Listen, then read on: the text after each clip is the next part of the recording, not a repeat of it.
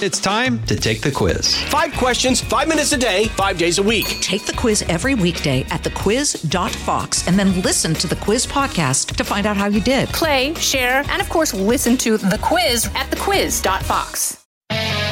From the Fox News radio studios in New York City, giving you opinions and facts with a positive approach. It's Brian Kilmeade.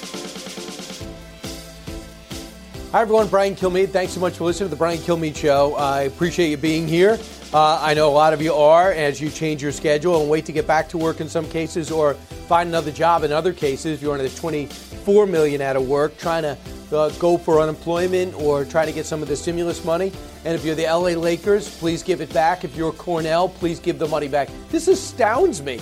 Cornell thinks it's a good idea. The University of Pennsylvania, Harvard, Yale. Hey, we have a tremendous endowment. Some of the most successful people in the world went to our universities, and we beg them to donate back, and they do. We have the huge tuition cost, which we charge. We offer very little scholarship. So in times of trouble, why don't we suck the most we can out of the government?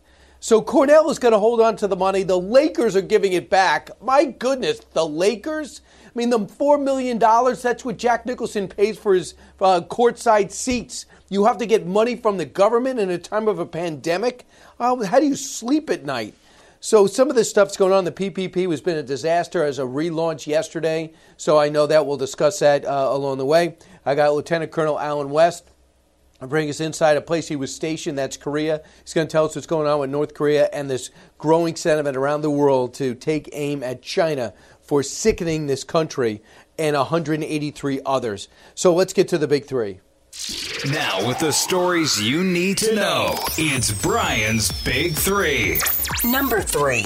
And you've made every excuse in the world for why the media ought to, should, and does treat this accusation against Joe Biden entirely different than he did Brett Kavanaugh. I'm not certain that Joe Biden will ever be asked tough questions by this press corps about it at all. It's amazing. Karl Rove, hardly a tabloid journalist. Bias at its best, I mean at its worst. If you wonder why President Trump's numbers have not soared while other leaders have around the world and Joe Biden has not suffered, let's look at the coverage. We did. Karl Rove just alluded to it, and I am sure you will be outraged but not surprised. Number 2. On Saturday alone, more than 200,000 test results were reported. So we much more than doubled it, and that will be doubling again very shortly. Have enough testing to begin reopening and the reopening process. We want to get our country open. Yeah, tactics and techniques. Are we fighting the virus the right way? And what will it take to get testing to the point where we can see if we are in fact winning? We will tell you the latest gains and frustrations. Number 1. The reopening is the therapy, the treatment, the vaccine, if you will, for the economic calamity that our country is going through. It's a health care crisis, but it's also an economic crisis. And that is Trey Gowdy. Reopening, becoming a state-by-state story, what we can tell you, what we are seeing, and what you are comfortable, or when are you comfortable going back to business, going back to a restaurant, going back to school. President yesterday came out of nowhere and said something I was looking forward to, too, and that is, I think it's important for these kids, if it's safe, and they could fix the school district in your area, and it's not too costly, to get the kids back to school at least for a month.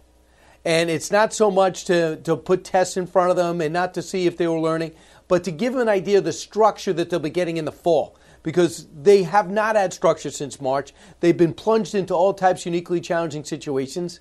I think more challenging than embracing. Even if you live in a big mansion or if you live in a small house, a small apartment, sometimes you're wrestling with computers. Other times you just flat out by yourself. It's depressing.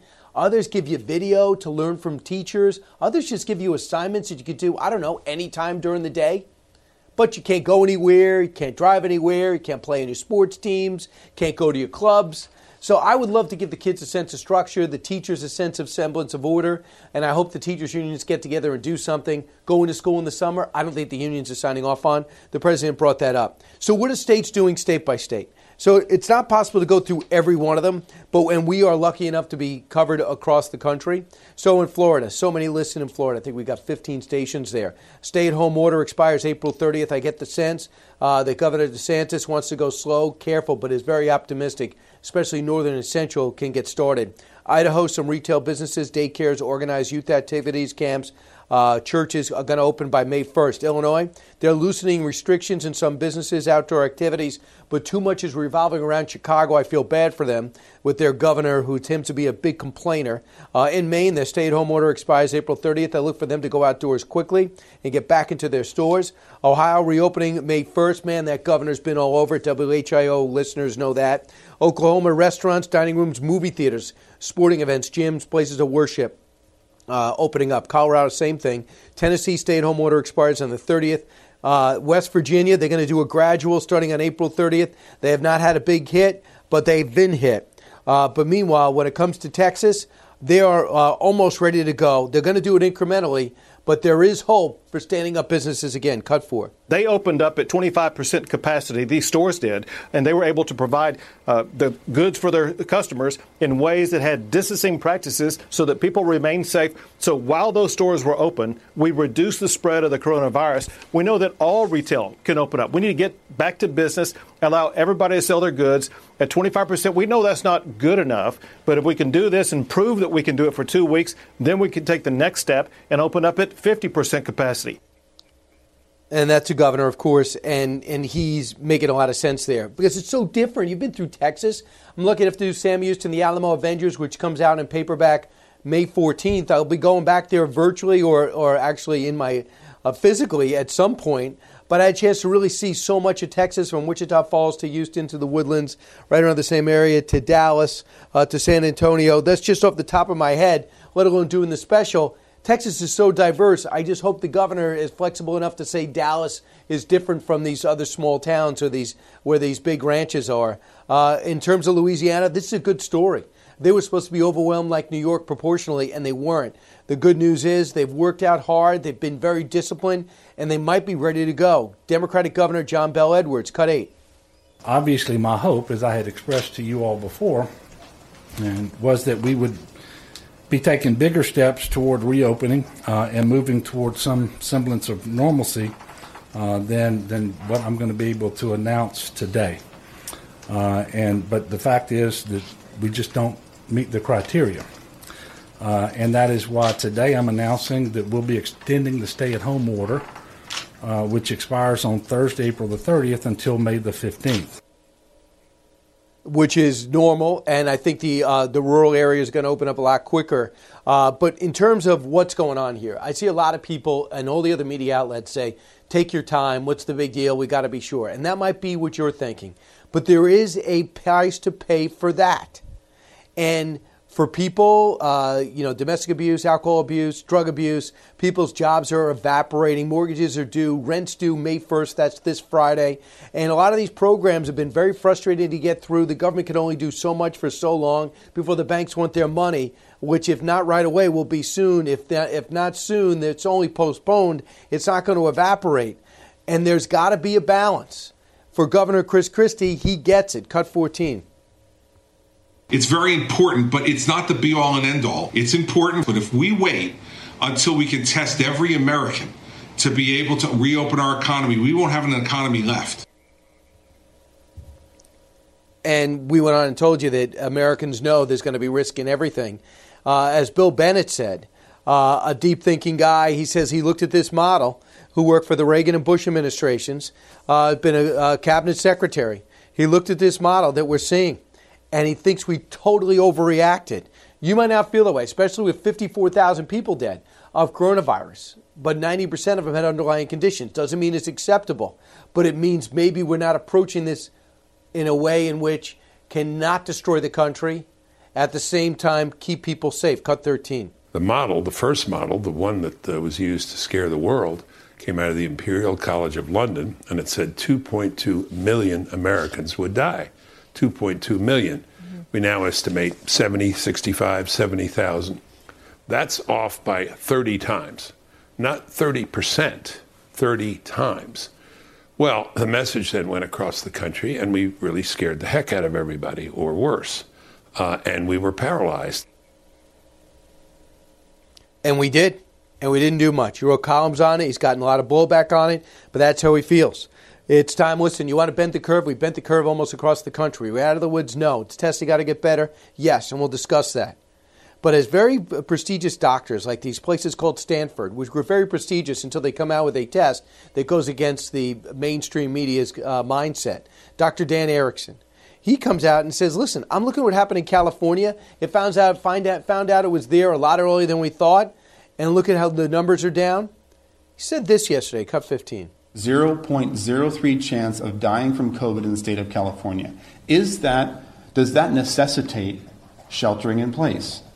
Does that necessitate shutting down medical systems? Does that necessitate people being out of work? When you're a little child crawling on the ground, putting stuff in your mouth, viruses and bacteria come in, you form an antigen-antibody complex. This is how your immune system is built. You don't take a small child, put them in bubble wrap in a room and say, go have a healthy immune system. We'll talk more about it. 1-866-408-7669. Are you ready to go back? Is your state doing what you want to do? In Pennsylvania, in Michigan, we see protests. Now we're seeing lawsuits against governors. We're seeing the Attorney General Barr say, look, I'm looking at what these governors are doing. I'm making sure within reason you are somehow guarding the Bill of Rights, the constitutional rights we're all born with. Now, we know it's a time in which we all got to team together. I think we are. It's been 6 weeks. We're ready to go. Or maybe you're not. I'm ready. 1-866-408-7669. I'll get to some of your emails and comments. And at the bottom of the hour, we'll welcome in Lieutenant Colonel Alan West. This is the Brian Kilmeade Show. Don't move. It's Brian Kilmeade.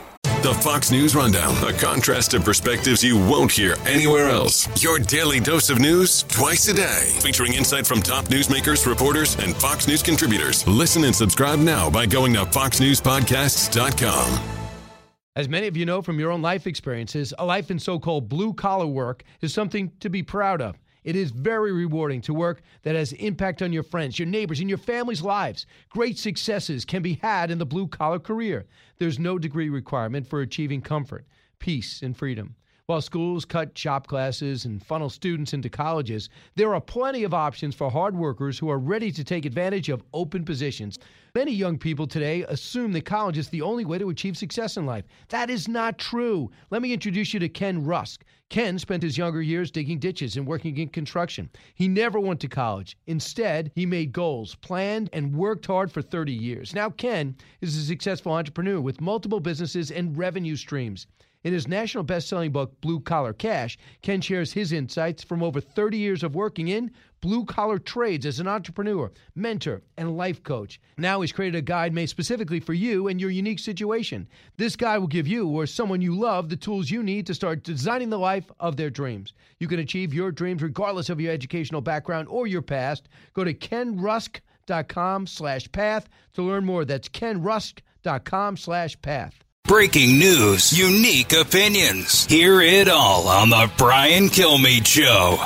It's amazing to me the double standard that was applied to Brett Kavanaugh, who had an accuser who had no corroborating evidence, couldn't even remember critical details, was the Supreme Court Justice nominee was eviscerated in the press. Total focus on it. And on this thing, we're seeing nothing similar. And the New York Times editor says that the reason that they paid attention to Kavanaugh was it was a red-hot story. He was in the middle of a confirmation. But here we got a Democratic presidential nominee, and apparently it doesn't have the same kind of level of coverage. I mean, he's talking about this woman from 1993 who came forward and said in graphic detail what Joe Biden did. And then she told her mom, who called into Larry King, who she also in 93 told her neighbor, and they corroborated the story. And I don't want you to believe her or Joe Biden. I'm not even asking that. I want you to take a step back and just ask, in any scenario, did you ever picture in your lifetime that one party candidate would not be asked a question about a sexual assault allegation once they got the nomination for president of the United States? You could even do it in a friendly way and say, Joe, I know you denied this in the past, but what do you say about the new allegations and corroboration? Anderson Cooper, Jake Tapper, not a word. That just, I'm sure, Rachel Maddow, not a word. Nobody's asking him that at all. Just ask the question. You could even do it in a biased way. I know it's not true, but the fact that it doesn't even come out. Now, I think personally, the best thing that could ever happen to Donald Trump is to run against Joe Biden. It's his best chance of getting 4 more years. So I would not want to win on this. But the other thing is, any other candidate outside Bernie Sanders would have been stronger against President Trump than Joe Biden. He's shot. If you compare that, let's look at the way the rest of the media covered Kavanaugh as opposed to, this is a Supreme Court Justice nominee, as opposed to Joe Biden. Listen to it. We actually ran this montage on our show. Let's listen. 3 women came forward and they were told, we don't believe you. Is a system that is designed for men like Brett Kavanaugh to have this drunken, belligerent behavior. Some sexual assault survivors who have equated a yes vote for Kavanaugh as essentially saying we don't believe women who say they have been victimized. Is that fair? I think it's fair. So if you just say, wait a second, weren't we in the Me Too era? There's people that destroyed Democrats as well as Republicans, stars as well as CEOs.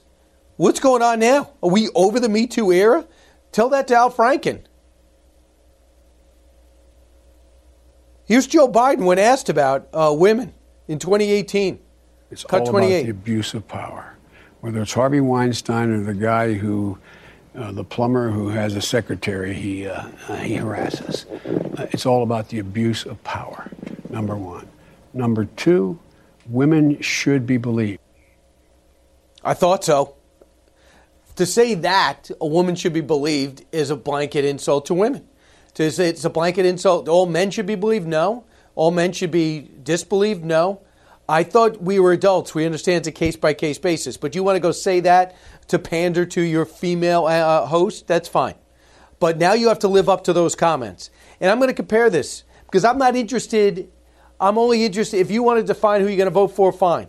I don't want to go he said, she said, because we're not there, you're not there. People will believe what they want to believe. But it is a story. Now, the Washington Post headlines. They did a study. They looked at the last 100 days. The Washington Post, front page headlines for Trump's COVID-19 response from January 17th to April 25th, the 100-day period. 2 positive headlines, 53 negative slanted headlines. I'll give you even from today. Yesterday, President's intelligence briefing book repeatedly cited virus threat. Rick Grinnell, now running Homeland Security, Director of National Intelligence, I should say, temporarily, he said, quote, "This isn't true.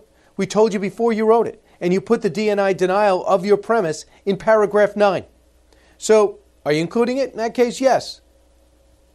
But are you slanting it? Yes. I just hope you know what's going on now. I never saw it so blatant in my life. It used to be subtle. You used to read between the lines. So what I'm watching is even the everything about testing. You could talk about how we're doubled it, or you can compare it to the size of the population.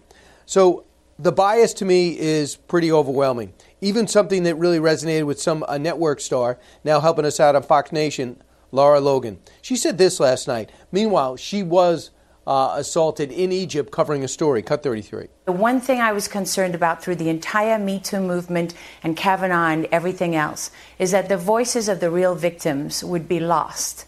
As everybody was rushing in the frenzy, to use this moment for their own gain. We saw that during the Kavanaugh hearings, and for me, it's not a political thing. It's just that I do believe in the principle of innocent until proven guilty, and I don't feel personally that every victim of sexual assault is served. Out of the gates and ready to go. Hey, it's Hutton and Withrow. Hot Mike is here on the Outkick Network. We've got your afternoon covered with the latest sports discussion, and it's available wherever you find your audio. Daily analysis and news. He is hot. I am Mike. Actually, my name is Chad. His name is Jonathan, but you get the picture. We're going to bring it every single day. Whatever you want to call us, we'll respond to. We just want you to respond to what we're dishing out every day. And while you're here, we hope you subscribe to the podcast, like, subscribe, and share. By this kind of frenzy, and you see it now. Yeah, we see it now. And that's what we're seeing. We're seeing an underreaction after years of maybe what she's saying is overreaction.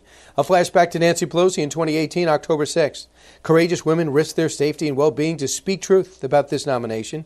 Tens of thousands more joined them to share their own harrowing stories of sexual assault at great personal risk. Yes, Senate Republicans chose to send a clear message to all women: do not speak out. And if you do not speak out to be heard, believed, or respected. So that works then, but not now. I mean, how do you plan? If you don't call them out on this, then it's going to continue to happen. 1-866-408-7669. We come back with Lieutenant Colonel Allen West on the growing chorus around the world to make China pay financially for what they've done, including in Germany. They want $161 billion. We need a lot more. And I think the president's getting prepared to do just that. Could we pull that off? Brian Kilmeade Show. We'll discuss that as well as the health of Kim Jong-un, or lack of health of Kim Jong-un in North Korea. Don't move. New from the Fox News Podcasts Network. My name is Kennedy, and welcome to my podcast, which will, I humbly say, single-handedly save the world. You're welcome. It's Kennedy Saves the World. Subscribe and listen now by going to foxnewspodcasts.com.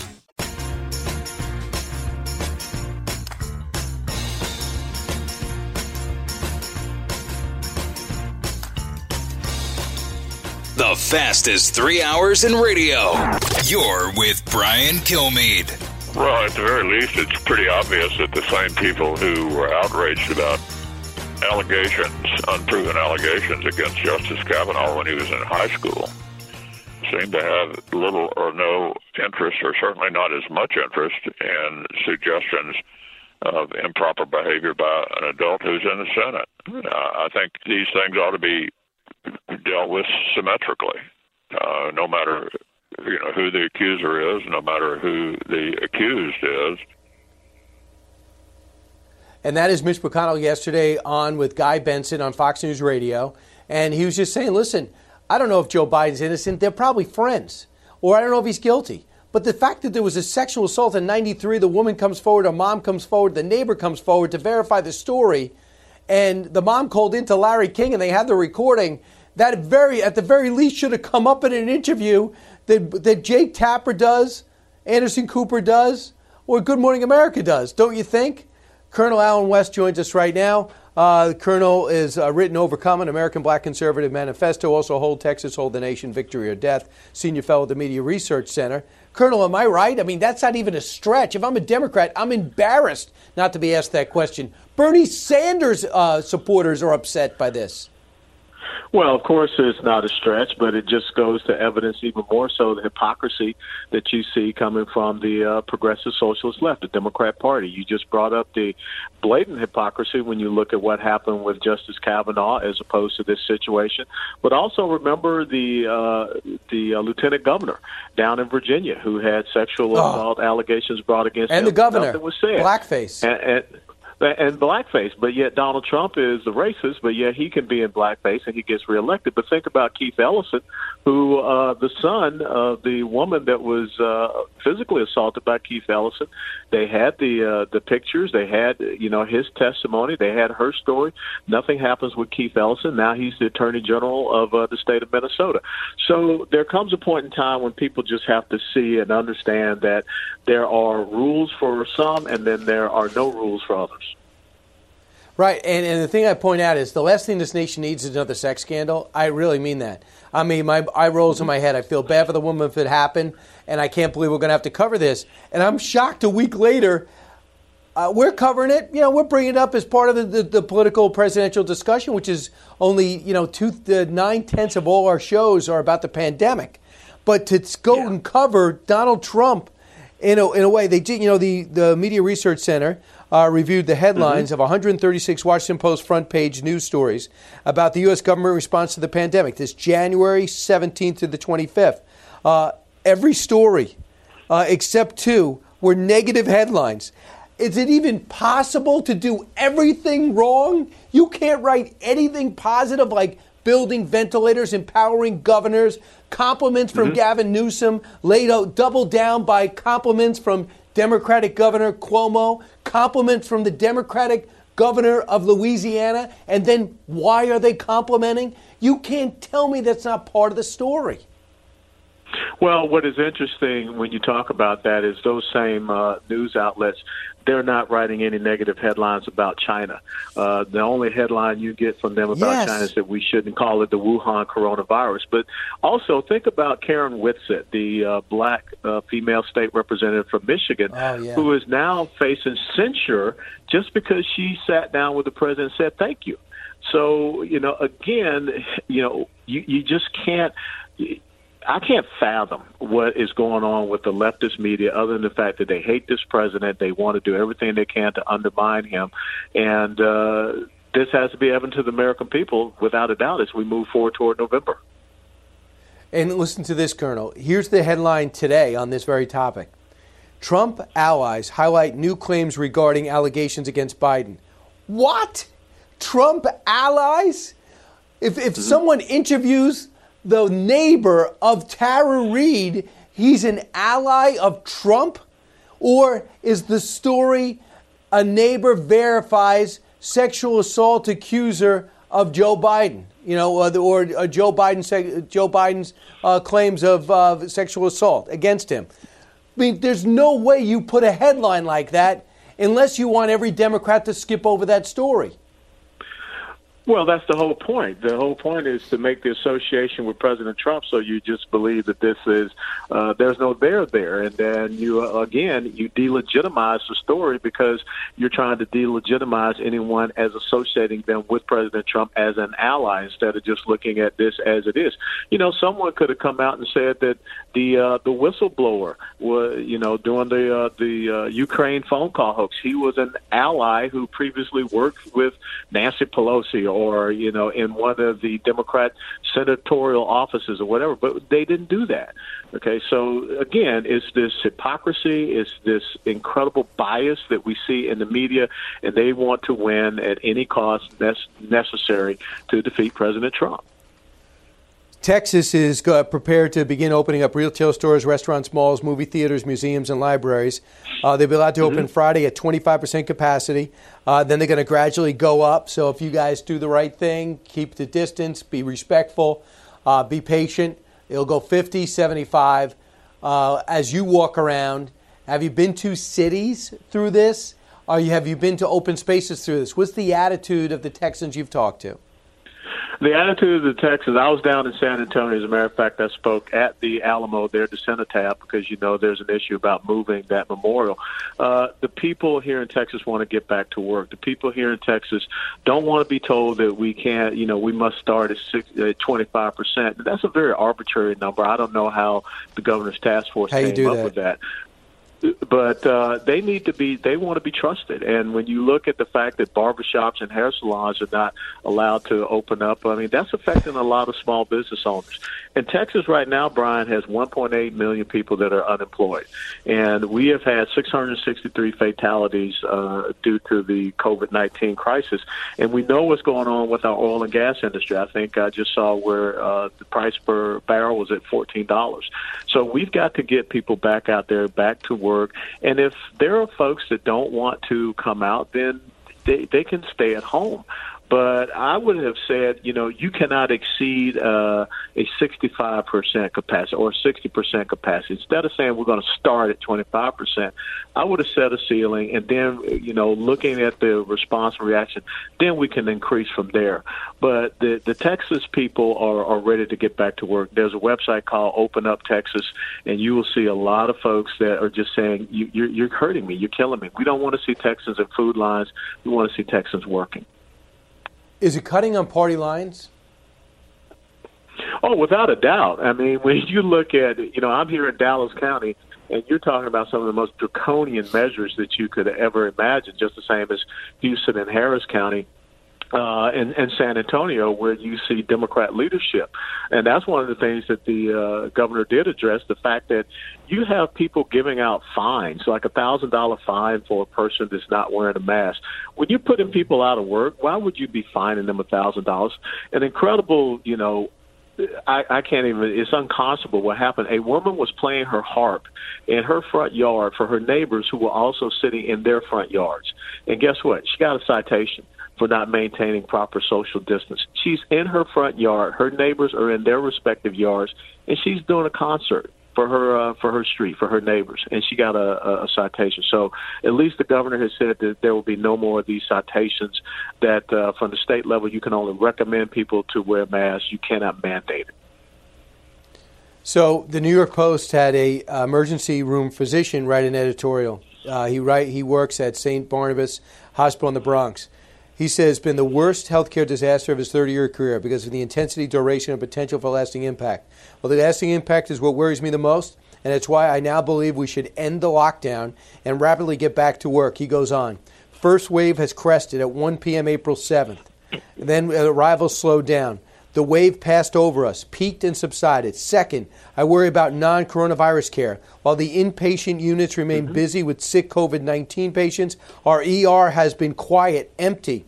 That means our patients in this diverse, low-income community are afraid to come to the ER.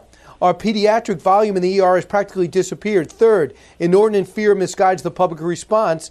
While the COVID-19 is serious, fear of it is being over-amplified. The public needs to understand that the vast majority of infected people will do quite well.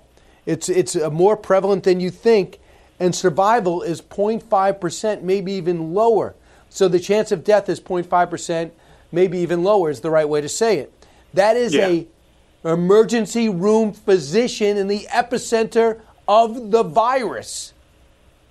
Yeah, and we know that there have been some issues with how they have classified some of these deaths, but we have come to understand the most vulnerable populations for COVID-19 are the elderly, people with these underlying conditions, obesity, type 2 diabetes, hypertension. So we need to protect those people that are vulnerable. But you just said the key thing. You're looking at anywhere from 97 to 98% recovery percentage, and you're looking at a fatality rate that is, like you said, 0.5%. So we do need to get people back to work. And I've read stories about folks who were scheduled to have cancer biopsies, and their biopsies got put off because of COVID-19. We are putting more Americans in a health risk, people that need to have knee replacement surgeries, hip replacement surgeries, all of these things. So we have got to get our hospitals going. And here in the state of Texas, we have only seen about a 2 to 3% utilization overall of our hospitals. As a matter of fact, in Harris County, which is Houston, a $60 million tent hospital was put into NRG Stadium. Never saw one person. So they broke it down last week. Look, and you're somebody from an organization, the military, that always plans worst-case scenario. I have no problem with that. I'm sure you don't either. Hey, if we want to prepare worst-case scenario, the Javits Center was there, the USNS Comfort was there. Guess what? For the most part, both weren't needed. Okay, we have assets that are needed in 50 states. So you can't be, if that was your sincere approach, I understand that, but also understand, too, the president's got to think 50 deep. Next, I thought Governor Christie kind of nailed what you've been saying to me since you've been on throughout this pandemic. He quoted this in this editorial. We need to accept that life in the U.S. will not be without risk until a vaccine is developed. The American people intuitively understand this, and they've never asked for a risk-free life. We all have to take responsibility for how we move forward because that's what we do as Americans. We move forward in the face of fear and the unknown because we believe in each other. I mean, he's a guy, too, who says get off the beach, there's a hurricane coming. He knows sometimes people need leadership. And now he's saying now the people need to be trusted to make their own decisions. I believe that is right up your alley. It is right up the alley because I believe what separates America from the rest of the world is the individual rights, freedoms, liberties, responsibility, and sovereignty that we have here. And there are risks. Every single day that you wake up, there are risks. Yep. When we turn on our car and we get on the interstate, there are risks there, but we do things to mitigate that risk. And I always have been going back to what Winston Churchill said. He said, fear is a reaction. Courage is a decision. So we need to start making those decisions that reflect our courage as American people. I hear you, and that's why you're running for your position to run the GOP in Texas. If people want to support you, go to west4texas.com. Absolutely right, and we appreciate that. And right now, looks like we'll be down in Austin, Texas, this Saturday for a rally about opening up Texas. Not just 25%, but getting this going back all the way. All right, great. Good job, Colonel. Thanks so much for your time as usual. Great job. Thanks. You got it. 1-866-408-7669. Gave you a lot to think about, a lot to talk about. We'll read your emails, get to your calls, and find out if there's indeed more to know. Don't go anywhere. Brian Kilmeade will be right back. Get this and all your favorite Fox News podcasts ad-free on Apple Podcasts with Fox News Podcasts Plus. Just go to foxnewspodcasts.com for all the details. The talk show that's getting you talking. You're with Brian Kilmeade. Welcome back, everybody. We've got a big hour. Colonel West is always great, can handle any topic, and he's got his protest in Austin. I think that's pretty cool because he's standing up to say, can you give us a shot at living our lives again? Is that possible? Especially if I had a small business. By the way, it's not unusual. The PPP program came back, and there was such demand, and there were so many applications, they just had no funding. When they put the money back in at 10:30 yesterday Eastern time, it was down all day. And then when I find out that these other major corporations and colleges like Cornell University, Notre Dame, Yale, Harvard are putting in to get this money, and the LA Lakers, are you embarrassed? Are you embarrassed? So you give the money back. You said you misunderstood. I'm not buying it, but let's forget it. And Cornell says no, and Notre Dame says no. I have students that need help. Your students have other pathways to get help. Since when do you care about what they do? They got into the school. They're on their own. There's other things they can do with their individual states. So let's take a quick call. Jeffrey is listening in Georgetown, Kentucky, online. Hey, Jeff. Hey, Brian. I have been very concerned, actually dumbfounded. There's been no discussion of dose in relation to explaining the variation of COVID disease across the country and with different people. I think it's pretty basic because I was taught in medical school, I'm a retired doctor, that the three main factors with how severe a disease is the immune strength, the virulence of the disease, or the characteristics of the substance. Characters of the virus? And, yeah, the virus in this case, or bacteria or whatever, the pathogen. And the inoculum, or the number of particles that you get in a dose. So if somebody has, a fulminant disease, they're getting a wet cough, they cough into their hand, and they wipe their hand on a handrail in the subway. Well, everybody who comes along behind them and touches that same area, then wipes their eyes, is going to get a big dose. And so that's going to be a very clear way of transmission. And I think it needs to be understood by all these people that are wearing masks and trying to stay 10 feet away outdoors. They're worried about the ultraviolet light not killing every single virus particle, so that if they get one, they think they're going to die. And they need to understand that's the a good point. Of proportion. I just thought that once it got in you, it grew at the rate it wanted to grow. I didn't think it mattered how much you get, but that's interesting. Did not know that. Thanks, Doc. Appreciate it. Gary writes me and says, replacing Chinese manufacturing is the topic. This is something I brought up earlier. Well, we contemplate action against China. Keep in mind there are things that are never going to move. And he goes into detail about Walmart and all these other things that depend on products from China. We don't have to do it right away. First, get essential things out, military things out, national security out, and then we start pulling things out generally and gradually. We find other places like Vietnam and Thailand and Central America to do it. And how about this? How about Americans do it? That might be interesting. So I think you could do that, do both of those things. Thanks, Gary. I appreciate the email. The other email comes to me from Nancy. She wanted to know something that everybody wants to know today for some reason, and that is, what flag pin are you wearing? She must be watching Fox Nation. It looks like you're wearing the Texas flag. Yes, with the American flag. It was a gift from these great people of Texas. I went to 9 different events. And Sam Houston, the Alamo Avengers, come out on paperback May 14th. And I'm going to look forward to doing stuff virtual and maybe in person if things loosen up to get everybody aware. I added something to the paperback that everyone in Texas knows, and that is Lincoln and Sam Houston maybe teaming up. From the Fox News Podcasts Network, download and listen to The Untold Story with Martha McCallum. The host of The Story on Fox News Channel sits down with major newsmakers each week to get their untold story. Subscribe and listen now by going to foxnewspodcasts.com. Live from the Fox News radio studios in New York City, fresh off the set of Fox and Friends, it's America's receptive voice, Brian Kilmeade.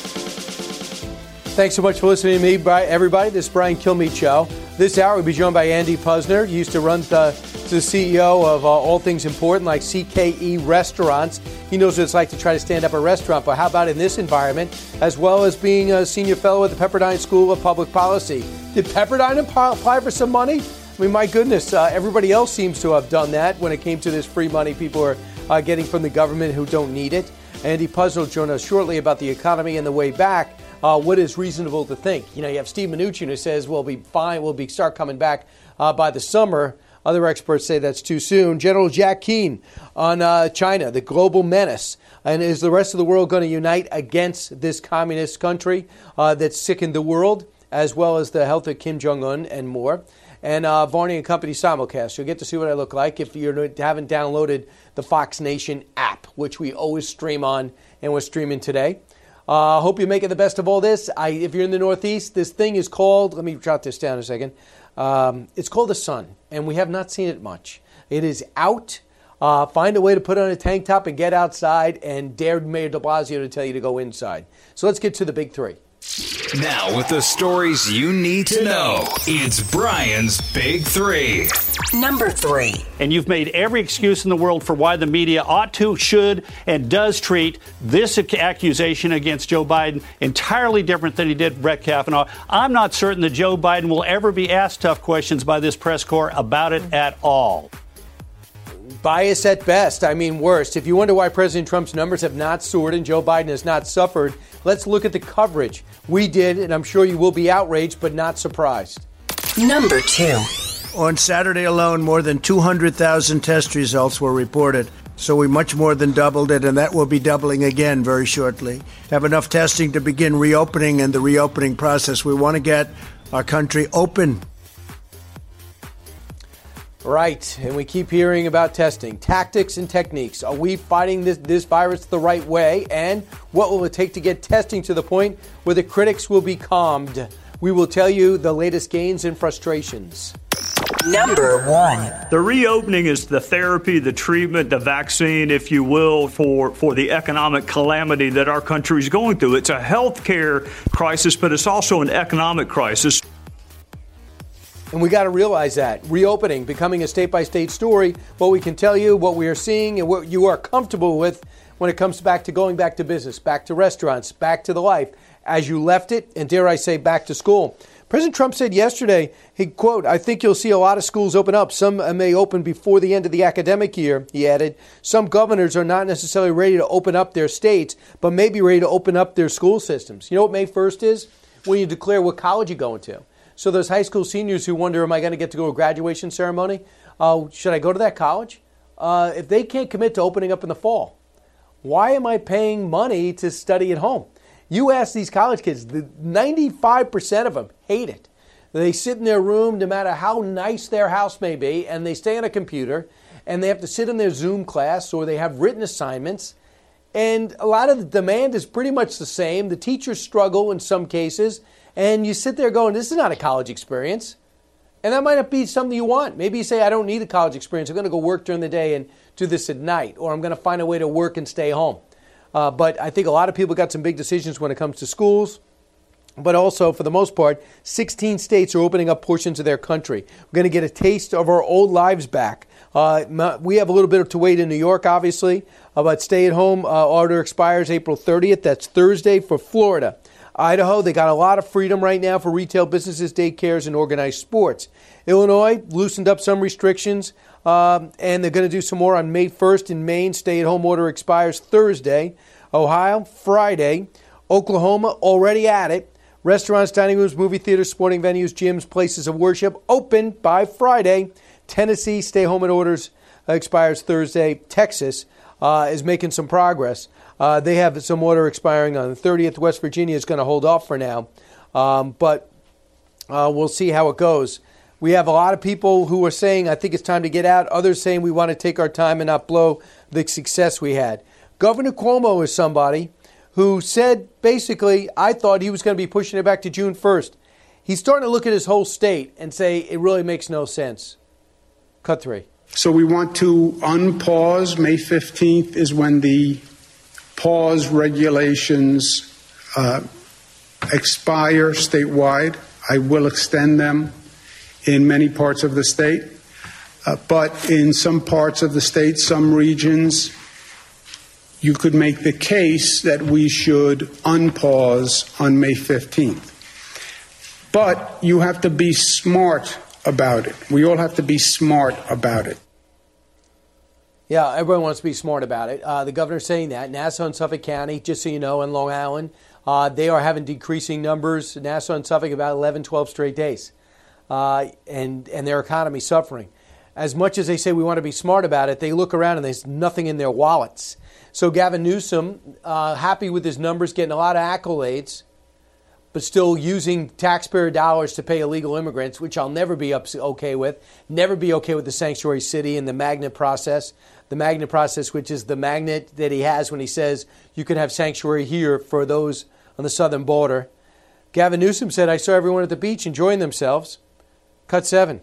We can't see the images like we saw, particularly on Saturday in Newport Beach and elsewhere in the state of California. We will avail ourselves to more aggressive enforcement of the stay-at-home order, of the social distancing, of the guidelines and procedures. And if there are people thumbing their nose and abusing it, putting their lives at risk because they're impacting the lives of others, and ultimately setting back the cause of reopening the economy as quickly as we'd like to, I think we may have to do a little bit more. Don't threaten people like that. I know he says he might be a little frustrated. All you do is you put people on the beach and monitors. Hey guys, can you separate a little bit? Can you put this down here? Don't line up like that. And then people will get the message, and they'll have peer pressure separating them. Don't threaten to close the beach. These people have been kept up now for a month and a half. They see a beautiful day. They also hear about the sunshine being a way to kill the virus, and being outdoors has never been bad.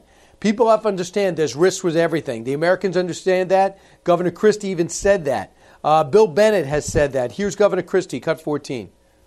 It's very important, but it's not the be-all and end-all. It's important, but if we wait until we can test every American to be able to reopen our economy, we won't have an economy left.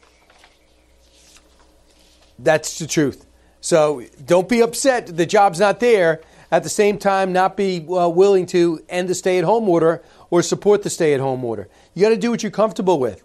But for the most part, if you are young, if you don't have underlying conditions, if you are smart about it with washing your hands and keeping your distance through the summer, as we hear the experts say we have to do, I think you're going to be okay.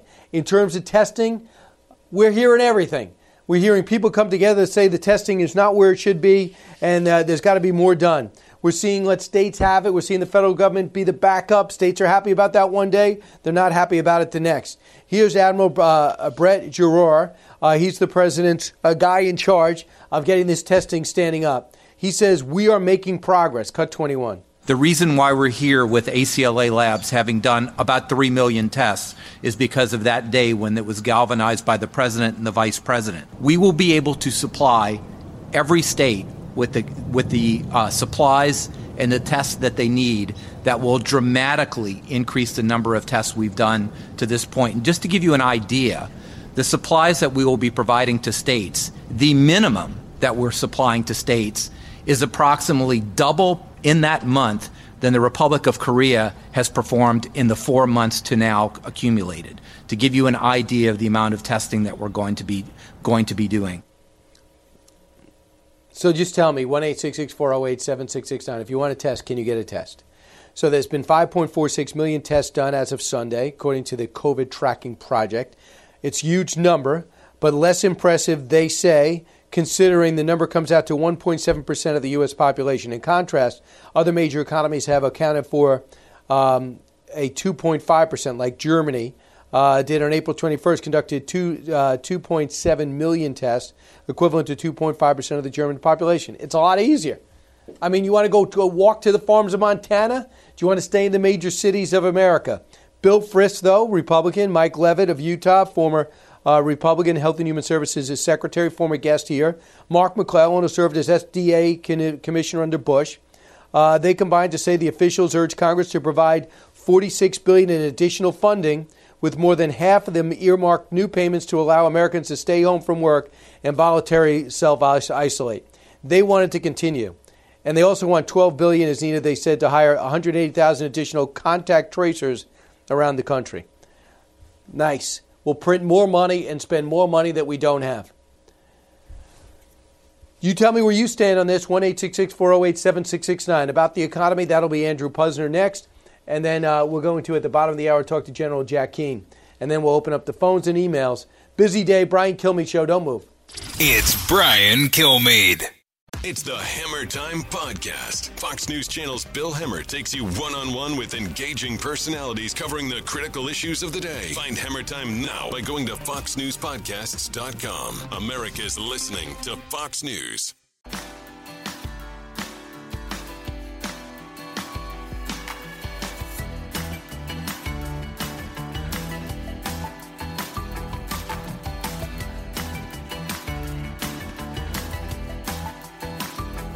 He's so busy, he'll make your head spin.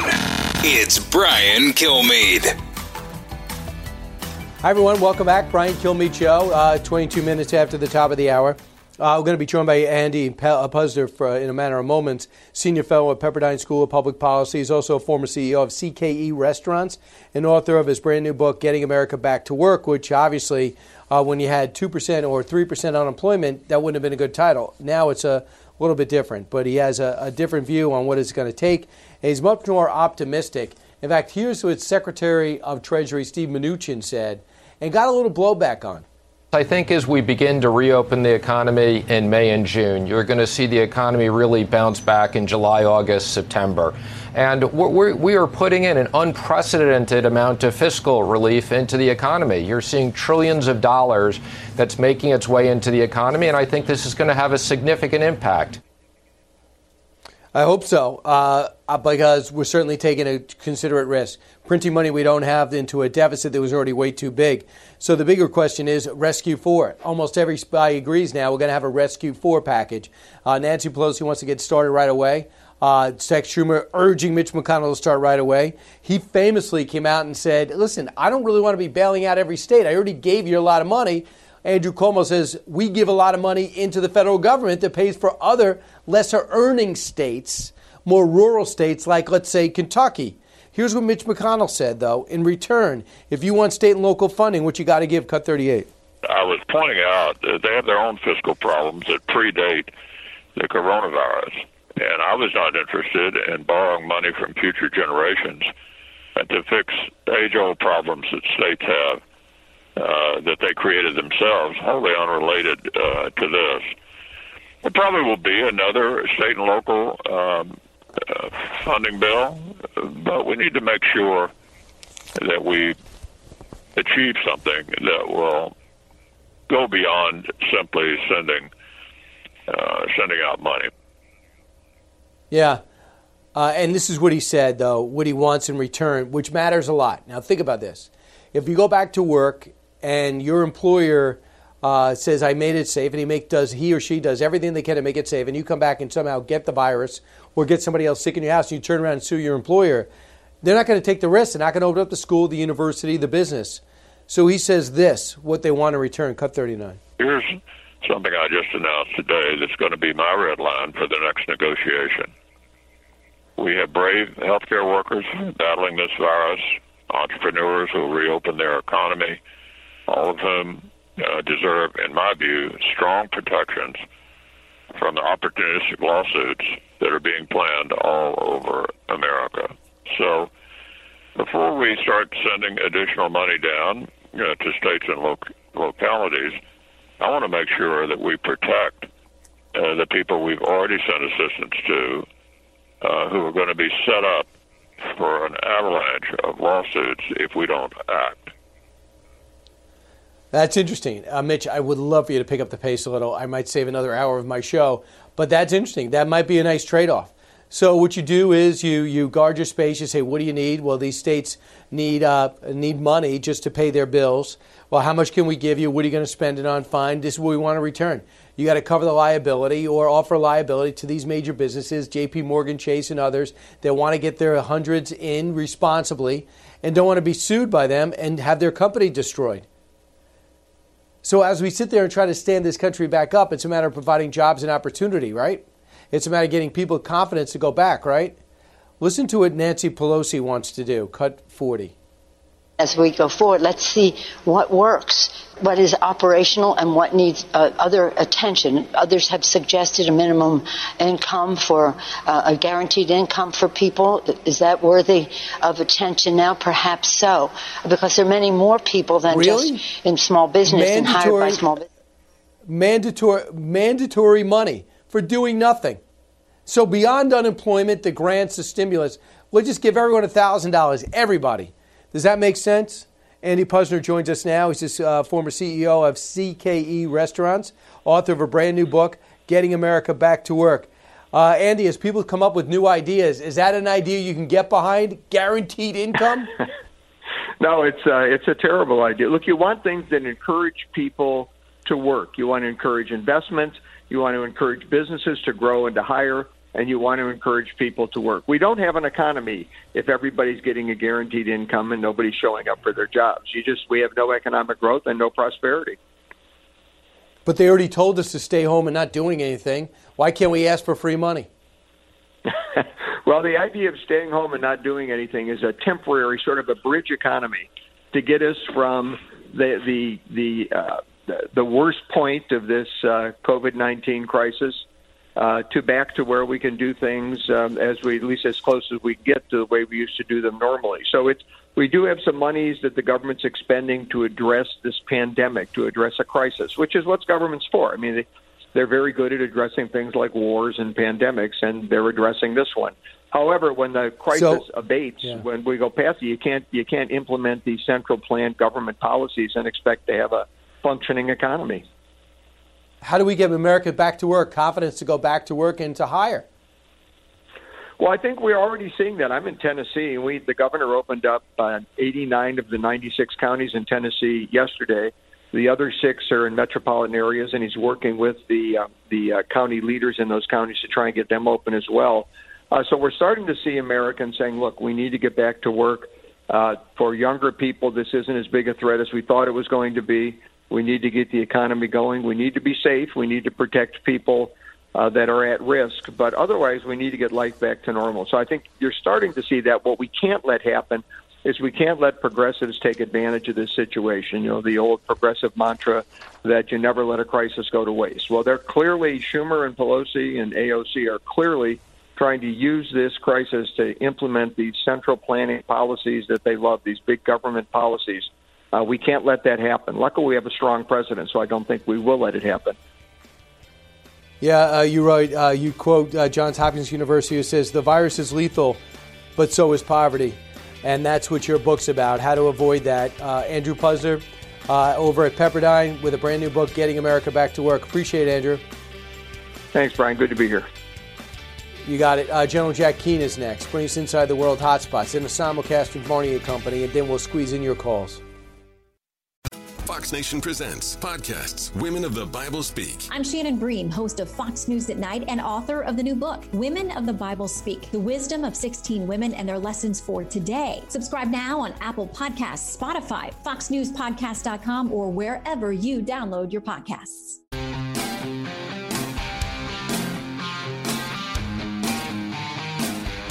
Information you want. Truth you demand. This is the Brian Kilmeade Show. I can't tell you exactly. Yes, I do have a very good idea, but I can't talk about it now. I just wish him well. I've had a very good relationship with Kim Jong-un. If I weren't president, you'd be in war. You would have been in war with Korea. You would have been in war with North Korea if I wasn't president. That I can tell you. He expected that. That I can tell you. I hope he's fine. I do know how he's doing, relatively speaking. We will see. You'll probably be hearing in the not-too-distant future. There's the President of the United States speaking yesterday about North Korean leader Kim Jong-un, who's been invisible since April 14th, but evidently writing letters. But we know his train is in his compound, and we know we've not seen him to celebrate his grandfather's birth. How significant is that? General Jack Keane is with us now, retired four-star general, chairman of the Institute for the Study of War, and Fox News senior strategic analyst. General, since we last talked, has anything come to light in your world to tell us what's going on with Kim Jong-un? Well, I think the president's statement in of itself is quite revealing. There's been speculation that he died, as a result of surgery or a heart problem or something to that effect. And the president seems to be indicating that he's quite alive and that he wishes him well, etc. So I think that removes the speculation that he hasn't died. It is sort of interesting about this regime. I mean, Kim Jong-un obviously is enjoying the speculation about what has happened to him. If he is alive, as the president seems to indicate he is, because certainly he can remove all of this doubt and speculation just by making an announcement to that effect. So he continues to, as we've seen in the past, he's enjoyed some kind of international acclaim and recognition as a result of either his rhetoric, and this time it's quite the opposite, largely because of his silence and lack of physical appearance in anything for the last month or so. I mean, it could be coronavirus. I mean, he's overweight. He's got breathing issues. He might have other problems. He walked around with a cane. He disappeared last time. He emerged with a cane. So, I know Tucker Carlson has said repeatedly, I was standing right next to him. The guy is wheezing after a 20-yard walk.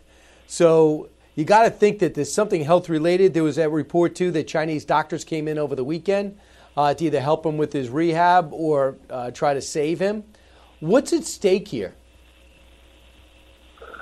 Well, certainly if there's an unscheduled change in the regime as a result of his passing away, or there's some immobilization of him that would lead to, a period of time that would pass, we would likely see some kind of power grab, certainly.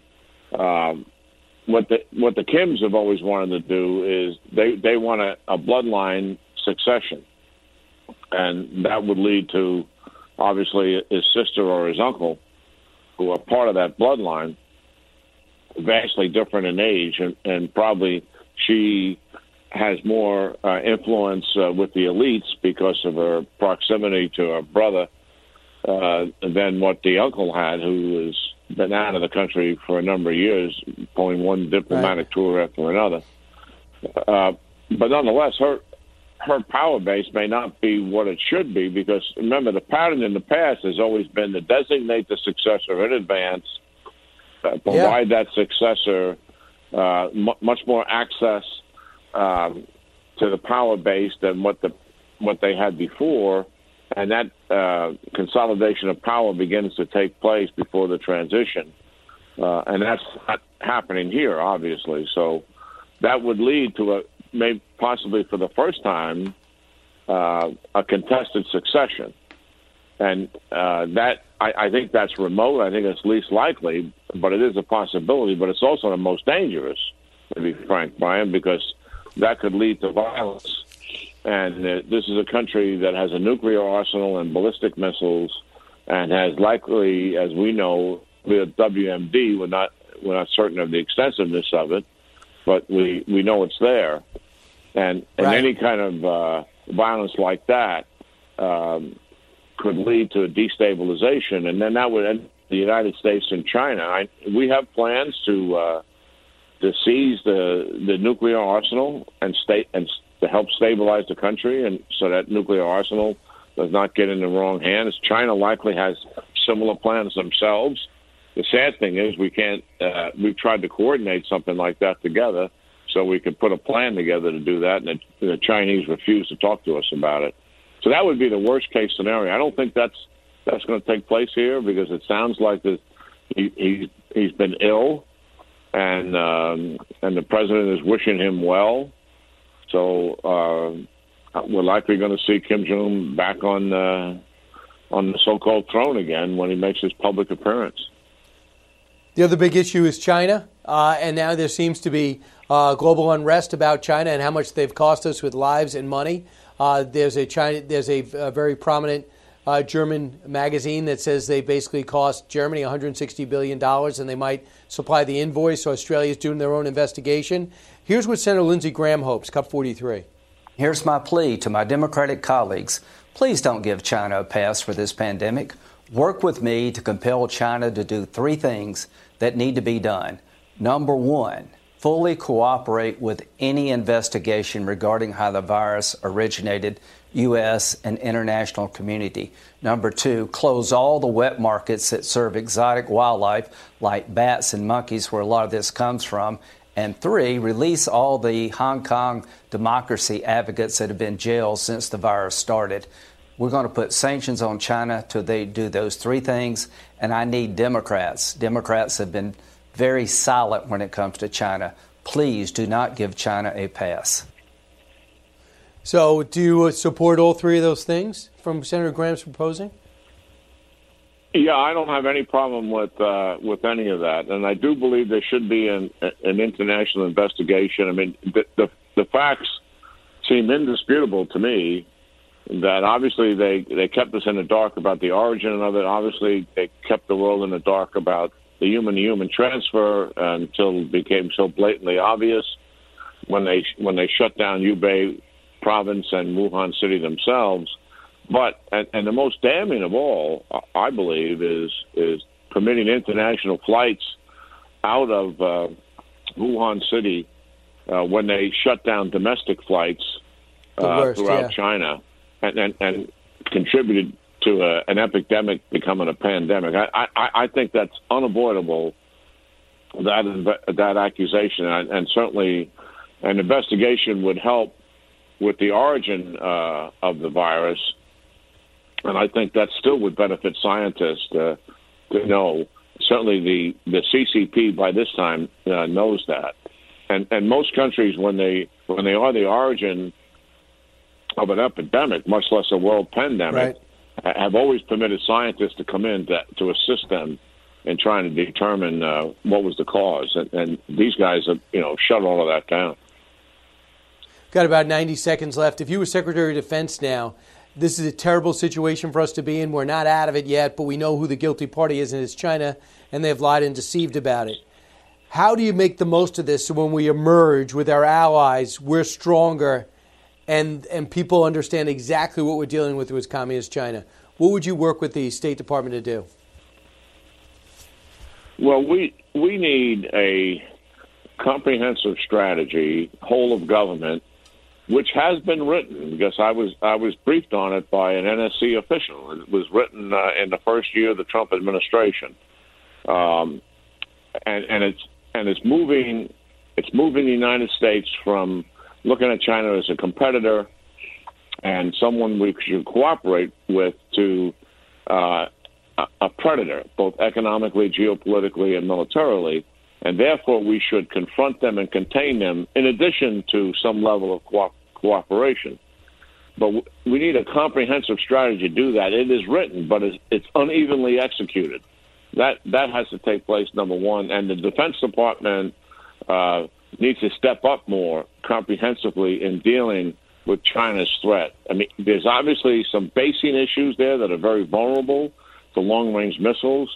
What are we doing to protect those bases? It's got to be considerably more than Navy ships, missile defense ships that are in the region.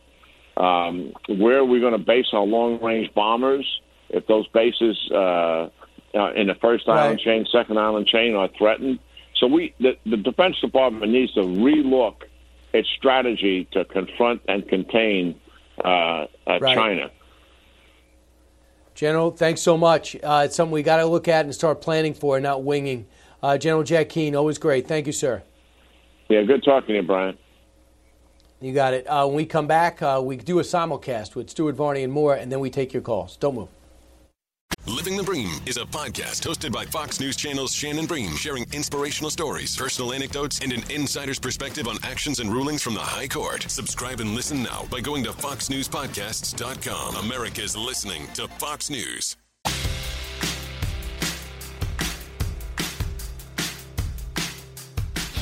Now, the Brian Kilmeade Show joins Fox Business's Varney and Company with Stuart Varney, live on your radio and on Fox Business. Here's Brian Kilmeade. Hi, everyone. Brian Kilmeade. Thanks so much for listening. In a few minutes, I'll go on with Stuart Varney, but I always leave some time at the back end to take some of your calls, so begin lining up at 1-866-408-7669. And then keep in mind, too, we've just gotten word that Governor DeSantis will be having a press conference with the President of the United States at about 11:30 from the White House Eastern Time. So, of course, that'll be a wide swath of questions. Governor DeSantis is saying taking it slow, but beginning to open up portions of Florida that he feels should be opened up.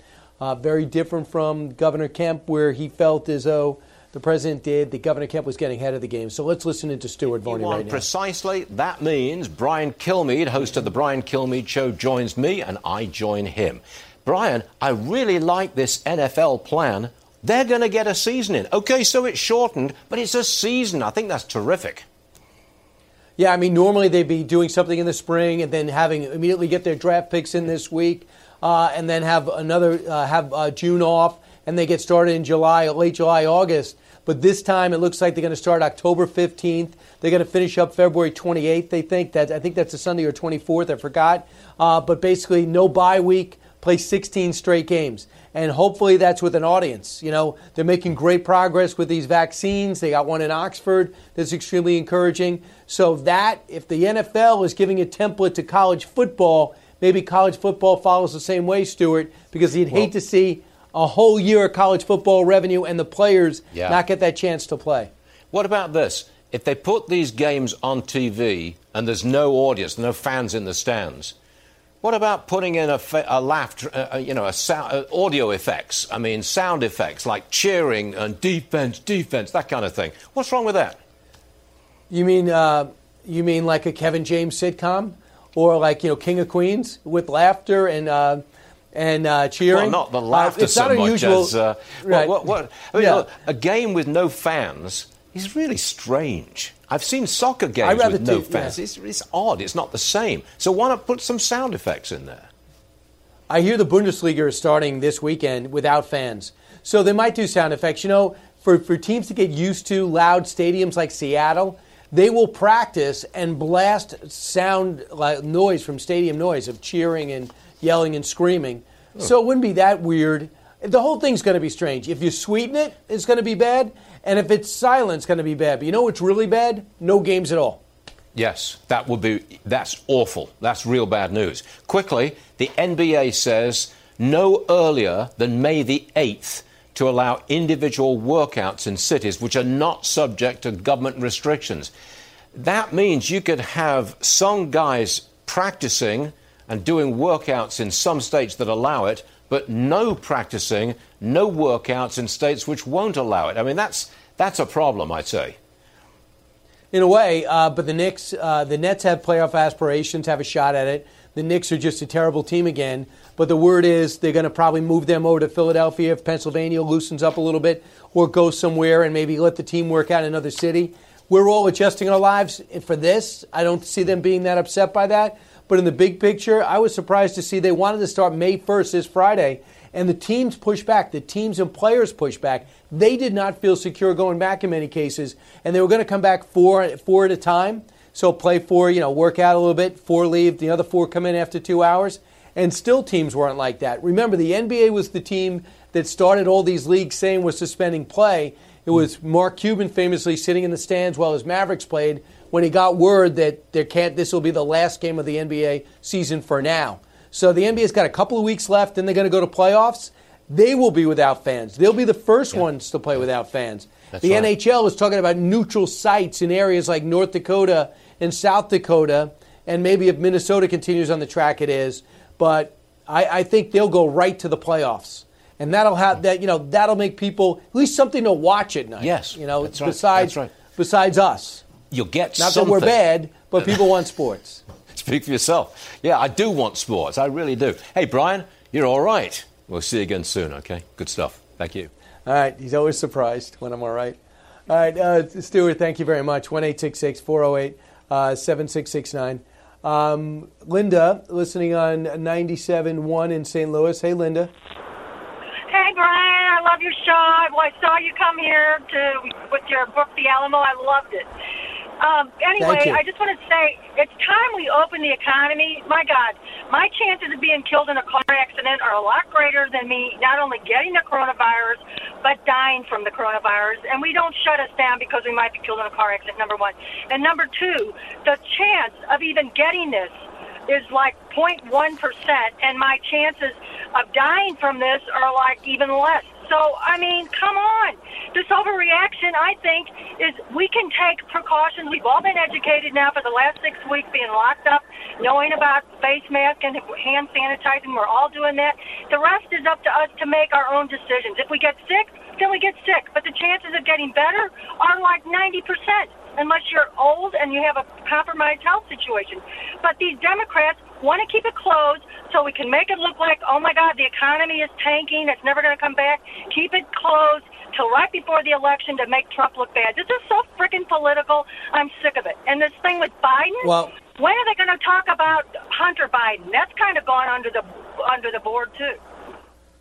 Yeah, you want to wait on that if tactically anyway and bring that up. But right now it's all about Trump and how he handles this. Missouri's not in the top 10 states. New York is number one, 22,000 deaths, 291,000, almost 292,000 cases. But you guys aren't even in the top 10. So I really understand your frustration. I feel the frustration because my county is 12 straight days of decreases. This state is down. New York City is down. And I think Governor Cuomo, I think the Democrats, I feared that too. But Linda, I don't fear it now. I think that these states understand if there's nothing in their coffers, they're going to pay the price, especially if it's looked at as if they delayed unnecessarily. There's a point where you say, you're not keeping me safe, you're holding me back. And when I saw the Colorado governor, the Democratic Colorado governor, do exactly what the Georgia governor is doing, I was hopeful that people are just caring about the country and their citizens first. So keep your fingers crossed. The president speaking at 11:30. We're not sure if he's going to do a presser later on this afternoon. But his buddy is Governor DeSantis. Right now he is trailing in Florida by about 4 or 5 points. If he wants to win again, he's got to close that gap. Brian Kilmeade Show. Don't move. From the Fox News Podcasts Network. Download and listen to The One with Craig Gutfeld, the co-host of The Five, like you've never heard him before. You know him, you love him, you want to be like him. Subscribe and listen now by going to foxnewspodcasts.com. Live from the Fox News radio studios in New York City, fresh off the set of Fox and Friends, it's America's receptive voice, Brian Kilmeade. Hi, everyone. Brian Kilmeade Show. Moving forward, this hour we're going to be joined by Dr. Jeanette Nesheiwat. She's doing the hard job of working in emergency rooms here in New York City. Also wonderful for giving insight and answering your questions. You got some great questions, email me. Just go to briankilmeade.com and just click on contacts. This way I'll get to them quick. And if they're good questions that haven't been answered a million times, I will absolutely ask the doctor that. We're also going to be talking to Chris Stirewalt, and this hour we're going to be joined. We're going to be looking at what is done. It's already been an interview. We haven't gotten the tape yet of Governor DeSantis and President Trump together in the Oval Office. So we will see what they had to say to each other and whether there's going to be a presser later on today, which yesterday was relatively tame considering the way it's been. Let's get to the big three. Now with the stories you need to know, it's Brian's Big Three. Number 3. And you've made every excuse in the world for why the media ought to, should, and does treat this accusation against Joe Biden entirely different than he did Brett Kavanaugh. I'm not certain that Joe Biden will ever be asked tough questions by this press corps about it at all. That is a very frustrated Karl Rove, talking about the difference between him and his buddy Kavanaugh and the way they're both treated. Bias at its best. I mean, worst. If you wonder why President Trump's numbers have not soared and Joe Biden has not suffered, let's take a look at the coverage. We did, and I'm sure you will be outraged, but yet not surprised. Number 2. On Saturday alone, more than 200,000 test results were reported. So we much more than doubled it, and that will be doubling again very shortly. Have enough testing to begin reopening and the reopening process. We want to get our country open. We all do. The tactics and techniques. Are we fighting this virus the right way? And what will it take to get testing to the point where we could say we are winning and we have hit the threshold. We'll tell you the latest gains and frustrations. Number 1. The reopening is the therapy, the treatment, the vaccine, if you will, for the economic calamity that our country is going through. It's a health care crisis, but it's also an economic crisis. That is Trey Gowdy, of course, reopening, becoming a state-by-state story, what we will tell you and what we are seeing. Are you comfortable with going back to business yourself? Are you comfortable going back to school, as the president has brought up? The president brought up yesterday, hey, I think you'll see a lot of schools open up. Some may even open up at the end of the academic year, before the end of the academic year. Not necessarily ready to open up by state, but maybe ready to open up their school systems. We'll see. Texas and Ohio, other states, took steps to ease their lockdown. Florida, stay-at-home orders expire Thursday. Idaho, same thing. Illinois will loosen up. Oklahoma will loosen up big time. I'm curious how this is going to go. Dining rooms open, movie theaters open, sporting venues open, gyms open. And are your treadmills spaced? Are your ellipticals spaced? What are you doing about the dumbbells? What are you doing about your classes? I know in my gym they already said they've already handled it. They've already roped off treadmills in anticipation of opening up. So there's every other one now. And then with classes, they spaced them out 15 minutes between classes so they could have cleaning crews go whipping in there and clean the whole place up. And have people on the floor with spray bottles following everybody around, and they hope people will take responsibilities. That'll enable people to get back to gyms. Some might say this is too much of a hassle. I'm going to stay home and work and sit in my Peloton, and that might be fine too. So should we give these people an opportunity to save their livelihoods? Because there's a downside to not being able to do that, and we've seen that over and over again. In terms of our economy, it's going to take a lot to stand it back up because we stopped it.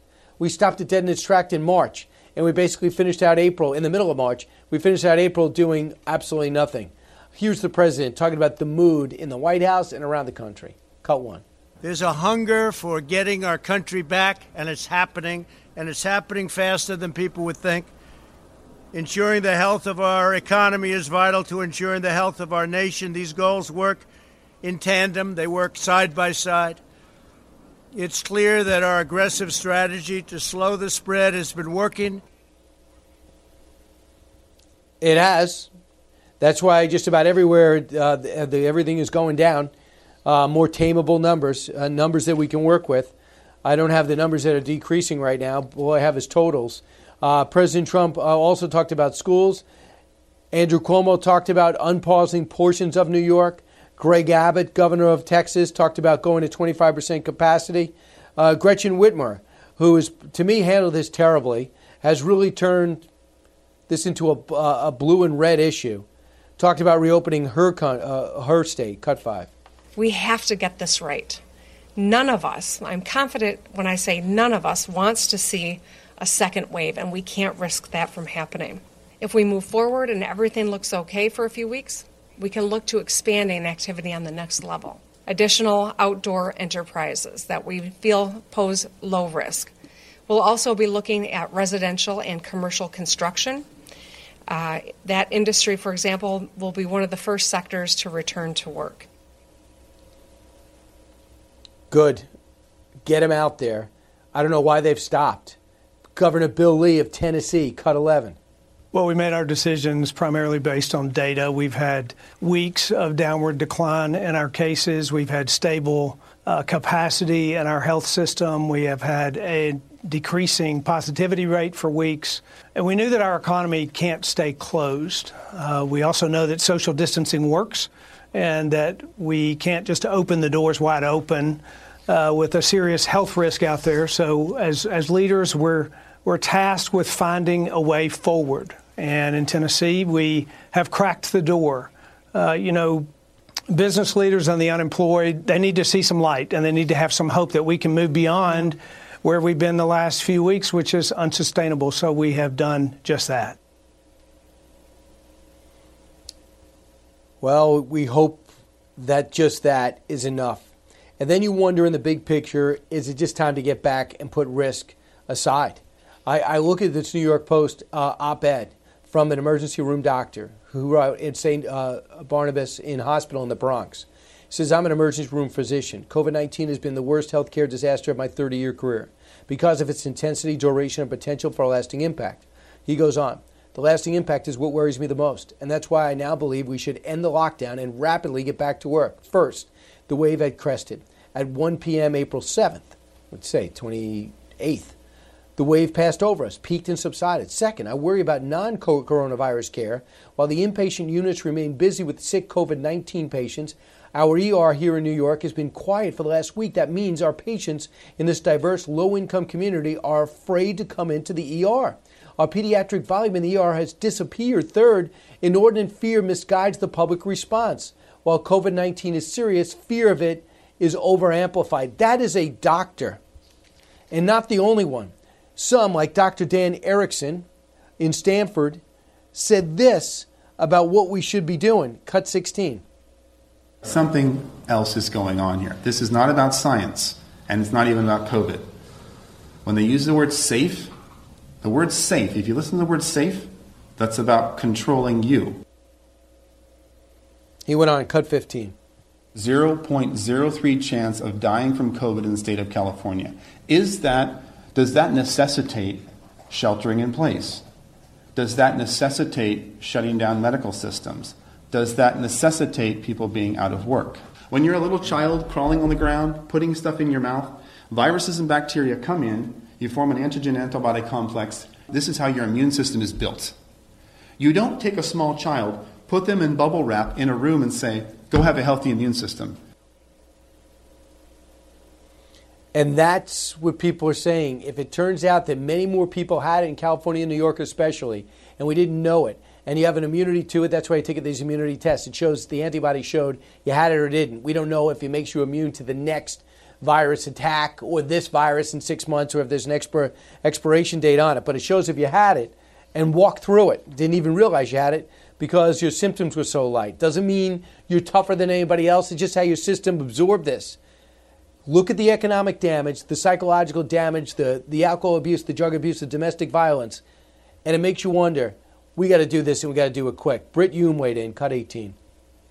The federal government, has a serious public interest in the public health, but it does not override the constitutional rights that we all have without without major defense of doing that. In other words, they need to prove the case that what they're doing is necessary. And, knowing what we know, for example, about, who gets this disease and who doesn't, whether the whole nation should be under a lockdown with constitutional rights being infringed all over the place is an issue. And, I think that we're going to find that when religious freedom, for example, is being impinged, that there better be a good case to be made for it. And so much of what we've seen, it seems so arbitrary that I don't think it could withstand constitutional muster if people started taking this stuff to court, as has happened in several cases.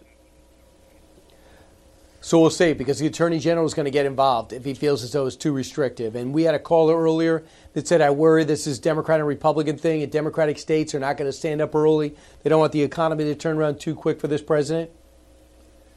So if that's a worry, that's why the Attorney General is there. And that's why you're there to speak up if you feel you're being unusually repressed. Another person that knows the reality of the emergency room, does it every single day, Dr. Jeanette Nesheiwat. Are things getting better? Does she agree with this editorial in the New York Post? And what are your questions? Well, we'll try to get to all that when we return. Brian Kilmeade Show, thanks for being here. You're with Brian Kilmeade. Jason in the House, the Jason Chaffetz Podcast. Dive deeper than the headlines and the party lines as I take on American life, politics, and entertainment. Subscribe now on FoxNewsPodcast.com or wherever you download podcasts. From his mouth to your ears, it's Brian Kilmeade. The private sector has been involved. It was the magnitude of involvement. I think we really understood that you've got to bring the test to the community. Whether it's drive-through, whether it's walk-through, the community has to feel like tests are available to them. So just having it at hospitals or clinics was not going to be enough. And so that part of this is critically important to expand community testing. That is Dr. Birx talking about the need to have everybody pitch in the community. They had Walmart, CVS there yesterday talking about how they're going to help quadruple testing. Will it be enough? Dr. Jeanette Nesheiwat joins us now, MD, Fox News contributor, family emergency medicine. Dr. Nesheiwat, always great to talk to you. First off, hey, when Brian. you look around, great to hear from you. When you look around, when you go to work at the hospital, are things getting better or worse? Things are definitely getting better. I still have a lot of sick patients, but the number of patients have gone down tremendously in this past couple of weeks, so that's definitely reassuring. But we're still seeing some people, however, that aren't adhering to the social distancing guidelines. So we're doing great as far as the number of deaths and hospitalizations. But we want to keep it that way. Better. Okay. I don't know if you saw this editorial in the New York Post, and an emergency room doctor who said there's so many open beds, people are afraid to go to the emergency room. It's time to lift the restrictions.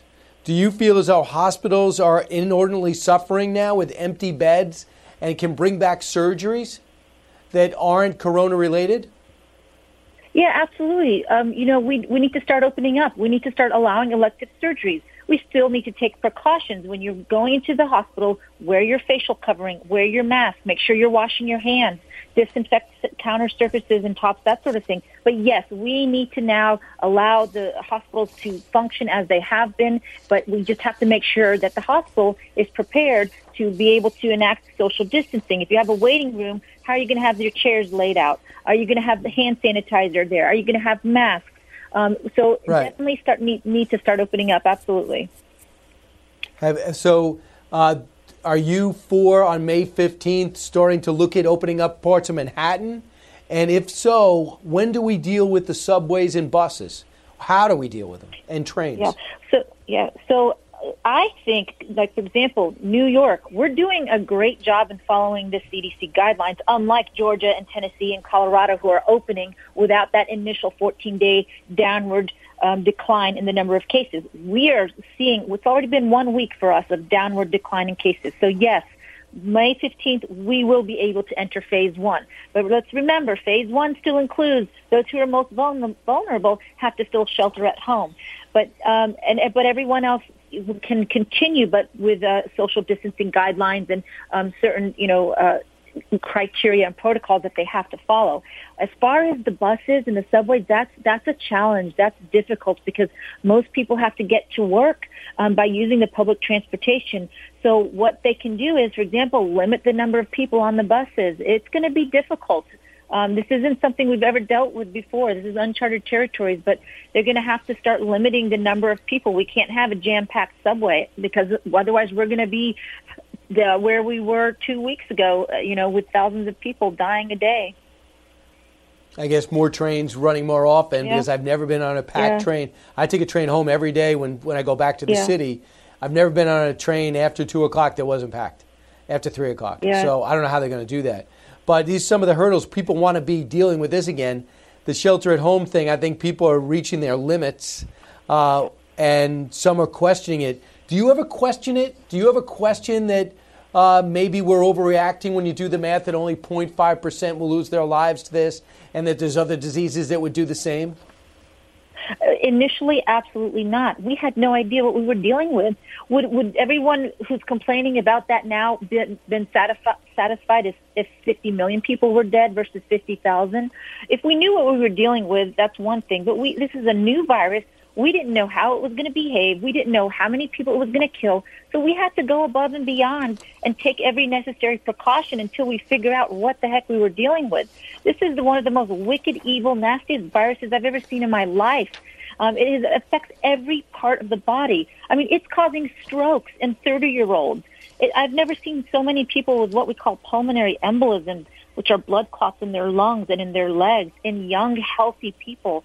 I've never seen so many young, healthy people on ventilators before. So I think it was important to take precaution and go above and beyond initially. But now that we know how this virus acts and behaves, okay, we need to, relax a little bit, dial down, dial back, but yet still do it safely and smart with the data that we have. Word is Oxford's making the most progress on vaccines to provide the most encouragement. Have you read this? And if so, are you encouraged by this? This is a step in the right direction. This will probably go down in history as the world's fastest produced vaccine. I am concerned, however, about the safety and efficacy because you have to go through trials, and normally it takes 10 to 15 years for a vaccine to get onto the market. because you have to check for what's the proper dosage. Do you need one vaccine or two vaccines to establish immunity? Is it safe? Is it going to cause any secondary side effects such as paralysis? There's a disease called Guillain-Barré syndrome that we see with some vaccines. So it's concerning about the side effects that it hasn't been tested, but we're in a desperate situation. So if it doesn't show any severe deaths in large numbers, then that's great. We need to try it. Hey, real quick, Shane Elliott wrote me, do we know if COVID-19 can be transmitted by mosquitoes? That's a great question. As of right now, it does not show that mosquitoes act as a vector for transmission of this virus as it does, for example, with West Nile virus or malaria or Zika. But I mean, still take precautions. If we're going out to an area and there's mosquitoes, put some, spray repellent, some DEET on. Wear long sleeve clothing. Just take precaution until we know more about this virus. But right now, there's no evidence to show that it is a vector. Doctors, stay safe. Thanks so much. Thank you, Brian. Have a good one. We'll talk to you later. You too. Chris Direwolf on the politics and the bias. Bias is not unexpected. It's not new. I have never seen it this severe. I'm going to bounce it off Chris next. And we'll get to maybe some tape from Governor DeSantis and the president taking some questions from the Oval Office. Don't move. From the Fox News Podcasts Network. I'm Ben Domenech, publisher of The Federalist, and I'm inviting you to join a new conversation with the smartest thinkers out there about the country and where we're going. Subscribe to the Ben Domenech Podcast. Subscribe and listen now by going to foxnewspodcasts.com.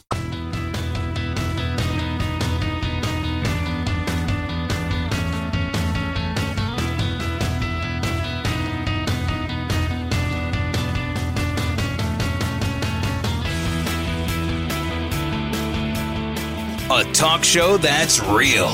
This is the Brian Kilmeade Show. It's amazing to me the double standard that was applied to Brett Kavanaugh, who had an accuser who had no corroborating evidence, couldn't even remember critical details, was the Supreme Court Justice nominee was eviscerated in the press. Total focus on it. And on this thing, we're seeing nothing similar. And the New York Times editor says that the reason that they paid attention to Kavanaugh was it was a red-hot story. He was in the middle of a confirmation. But here we got a Democratic presidential nominee, and apparently it doesn't have the same kind of level of coverage. And Karl Rove obviously is friends with Kavanaugh. We all saw that outrage. We don't know what happened, but we knew it was unfathomable. They were going back to high school for a man in his 50s. But now we find out Joe Biden in 1993, no one really seems to care about that story. The last thing this nation needs is another sex scandal, believe me. But this blatant bias, while not surprising, I do find stark. Joining us now, a man who finds nothing stark, Chris Direwolf. And that, in fact, is how he wants to be introduced. And I don't know why. Chris, welcome back. I mean, I find things stark. I find the genius of your writing in history stark in its accessibility, especially to people who are not experts or history buffs. I think that you have made Americans love their country more by understanding it better. Wow, that is a beautiful parry. I can't correct you. I just have to back you 100%. I know the show is better. When we disagree, but when the guy's right, the guy's right. You do. When the facts are just there. Yeah, when the facts are just there. But it's true. Democrats are thinking a lot today about Al Franken. They're not thinking about Brett Kavanaugh. They're thinking about Al Franken. And there has been some roux among Democrats because a claque led by Kristen Gillibrand drummed Franken out of the Senate for certainly behavior unbecoming a senator, whether it was unbecoming of a comedian when Franken did the things, I don't know. But they're thinking about this, and they're remembering how that happened. And how that happened was, as the Me Too movement really got going, right? And Democrats were eager to hold President Trump to account for allegations of a very serious nature made against him. And as they were eager to hold Republicans to blame for Roy Moore's alleged indiscretions as a prosecutor in Alabama, they sort of sacrificed Franken at the same time. If it's sauce for the goose is sauce for the gander, and we're going to throw Franken overboard. If Democrats do that now, what it will do, and I don't know that they have any choice. I think Joe Biden is now going to have to walk through this fire, but they're facing the reality that to hold Biden to even half of the standard to which they wish to hold Trump, they're going to have to vet this claim, and they're going to have to go through it, and that's going to be really painful for Biden. Right, and how they handle it, and they cannot. I don't know how much longer you cannot bring up that question when over the weekend you had this call. I don't know how the heck they crossed the LexisNexis and got the Larry King call from a show from 1993 where the mom called in to verify her daughter without using Joe Biden's name. And then you had the neighbors say, yeah, at the time she walked over and told me the whole story. And it's exactly like the one we've heard. So those two things have emerged over the last few days. And I'm wondering, does that change anything? When Anderson Cooper goes into the Biden basement and puts his antenna up and tunes him in, does he ask that question now? Look, I think Biden ultimately is probably going to have to submit to some sort of, I think now much like Kavanaugh, there's going to have to be some outside investigation, right? In the end, what saved the Kavanaugh nomination was Jeff Flake's plan. Look, let's get a probe of some kind together, and the FBI did their work. And after that, they could move on. Biden, I think, is going to need that. Now, whether he can get the Senate Ethics Committee to do it in sort of a way back machine, whether it's some outside thing, I think Biden, his problem isn't what Republicans think at all. His problem is that there are feminists and there are Me Too activists who are core parts of the Democratic coalition.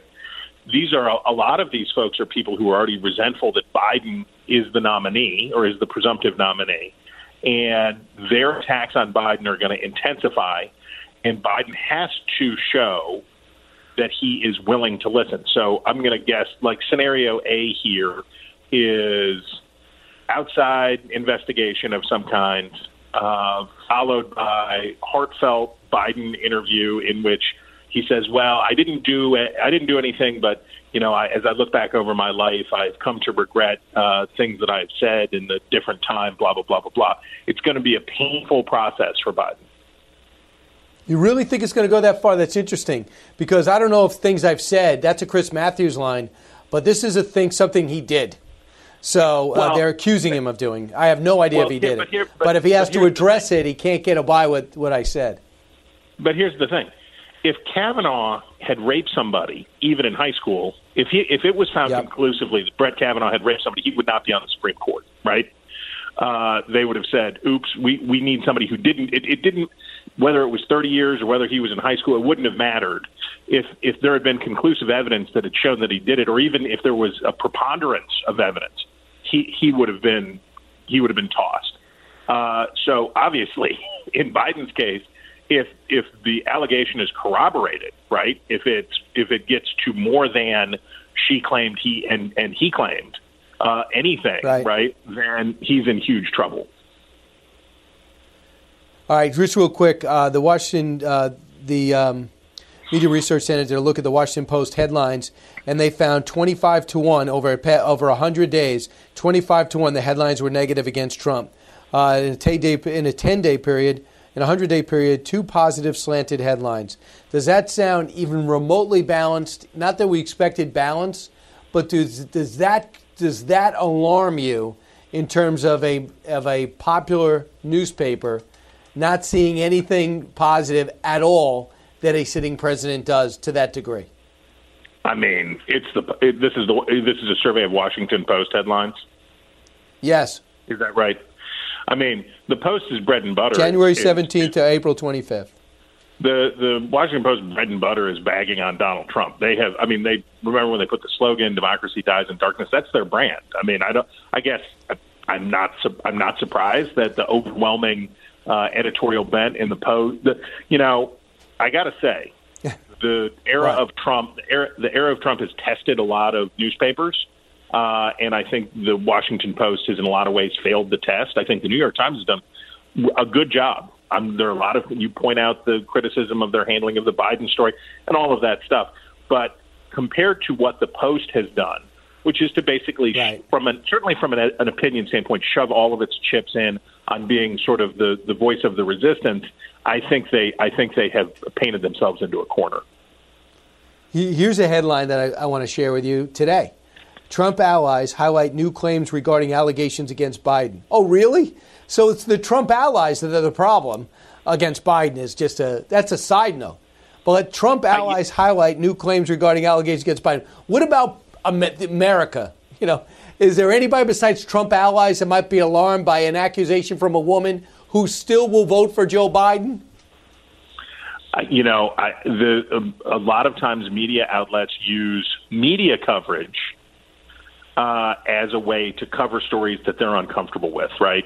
So they don't quite know how to get there. There's a long tradition of, we don't want to talk about this. We find this icky. But what if we do a story about the story? And that's a way since time immemorial that news outlets have gotten around stories that they don't want that they would like to keep an arm's length distance from. Chris Dowell with us now. We want you to order the halftime report. Go to foxnews.com and do it. Suffolk County, USA Today combined for a poll. And it turns out that, to surprise a few, Joe Biden leading Donald Trump 44-38 with a third-party option and by 10 full points head-to-head in a two-way ballot. Now, head-to-head national poll, that doesn't get you elected or unelected president. But on battleground states and other polls, go ahead. Yeah, if you lose the national popular by 10 points, the Electoral College wouldn't save you. These are early polls. We obviously don't put too much stock in them, and we're also in a very tumultuous period here as we're trying to wrap up the national emergency and all of that stuff. So I wouldn't put too much into it, but I would say what their poll shows. They were the poll that showed Trump at his best. This was the poll, because of timing and because of their model, that gave Trump the biggest post-impeachment bounce. They even had him up 3 points over Biden. So this represents a 9-point swing, basically. And it's the reality that the administration is trying to confront and the Republicans are trying to confront, that if the narrative on coronavirus stays the same for Trump, he's going to lose the election. So they have to change the narrative. Right. So much is going to happen. We just know even the stuff that's predictable, it's going to be, will the state stand up? Will the economy start moving forward? Will the market continue to rise? What will Biden do? I just don't think he is going to be Barack Obama or Bill Clinton on the stump. So we know predictably what will happen. We don't know how short he'll actually fall when it comes to an actual campaign, because we don't even know what a campaign is going to look like in this environment. So I think he benefits most while Trump has to sit on the sideline and socially distance his huge crowds. So there's a lot of things that will break his way, but go ahead. Well, look, we're entering in the Rumsfeld standard, where we have fewer unknown unknowns, and now we have more, and you just listed all of them, those known unknowns. We know that what the challenges are going to be. How are people going to respond to them? And the most important question for Trump, overwhelmingly, most important question for Trump, do Americans feel confident, first, to reengage, number one, and then second, do they feel confident that the economic turnaround is on pace, right? They have to feel by November like this is going the right way. And if they don't, they're going to punish him and they're going to take the presidency away from him. If they do, they're going to forgive him for the mistakes that he's made. If they say, you know what, he could have done it better, could have done it differently, but it seems like we're going the right direction. Voters can be very forgiving of mistakes if they're confident that the direction going forward is a good one. And Chris, if and this is hypothetical to a degree, but if Nancy Pelosi gets her way and does the guaranteed income, will you continue to work at Fox, or will you just stay home because you're going to get paid anyway? A lot of people don't know this, but I do this for free I get most of my money through a deal with the North Korean government about endorsing some diet supplements. This is just something I do because it's fun. I did not know that, but I could break news with that. I'm going to call .com now, and we might get a headline out of this. All right. All right. Thanks so much, Chris. Appreciate it. Bye. That is fake news. Chris does get paid. And because I watch every week, and he gets direct deposits into his account. When we come back, I give you Chris's account number, so you can deposit money on your own into Chris's account. We'll take some calls and find out more to know. 1-866-408-7669. And we still might be getting in tape from Ron DeSantis in the president meeting. There's never a boring soundbite coming out of that White House, so don't move. Educating, entertaining, enlightening. You're with Brian Kilmeade.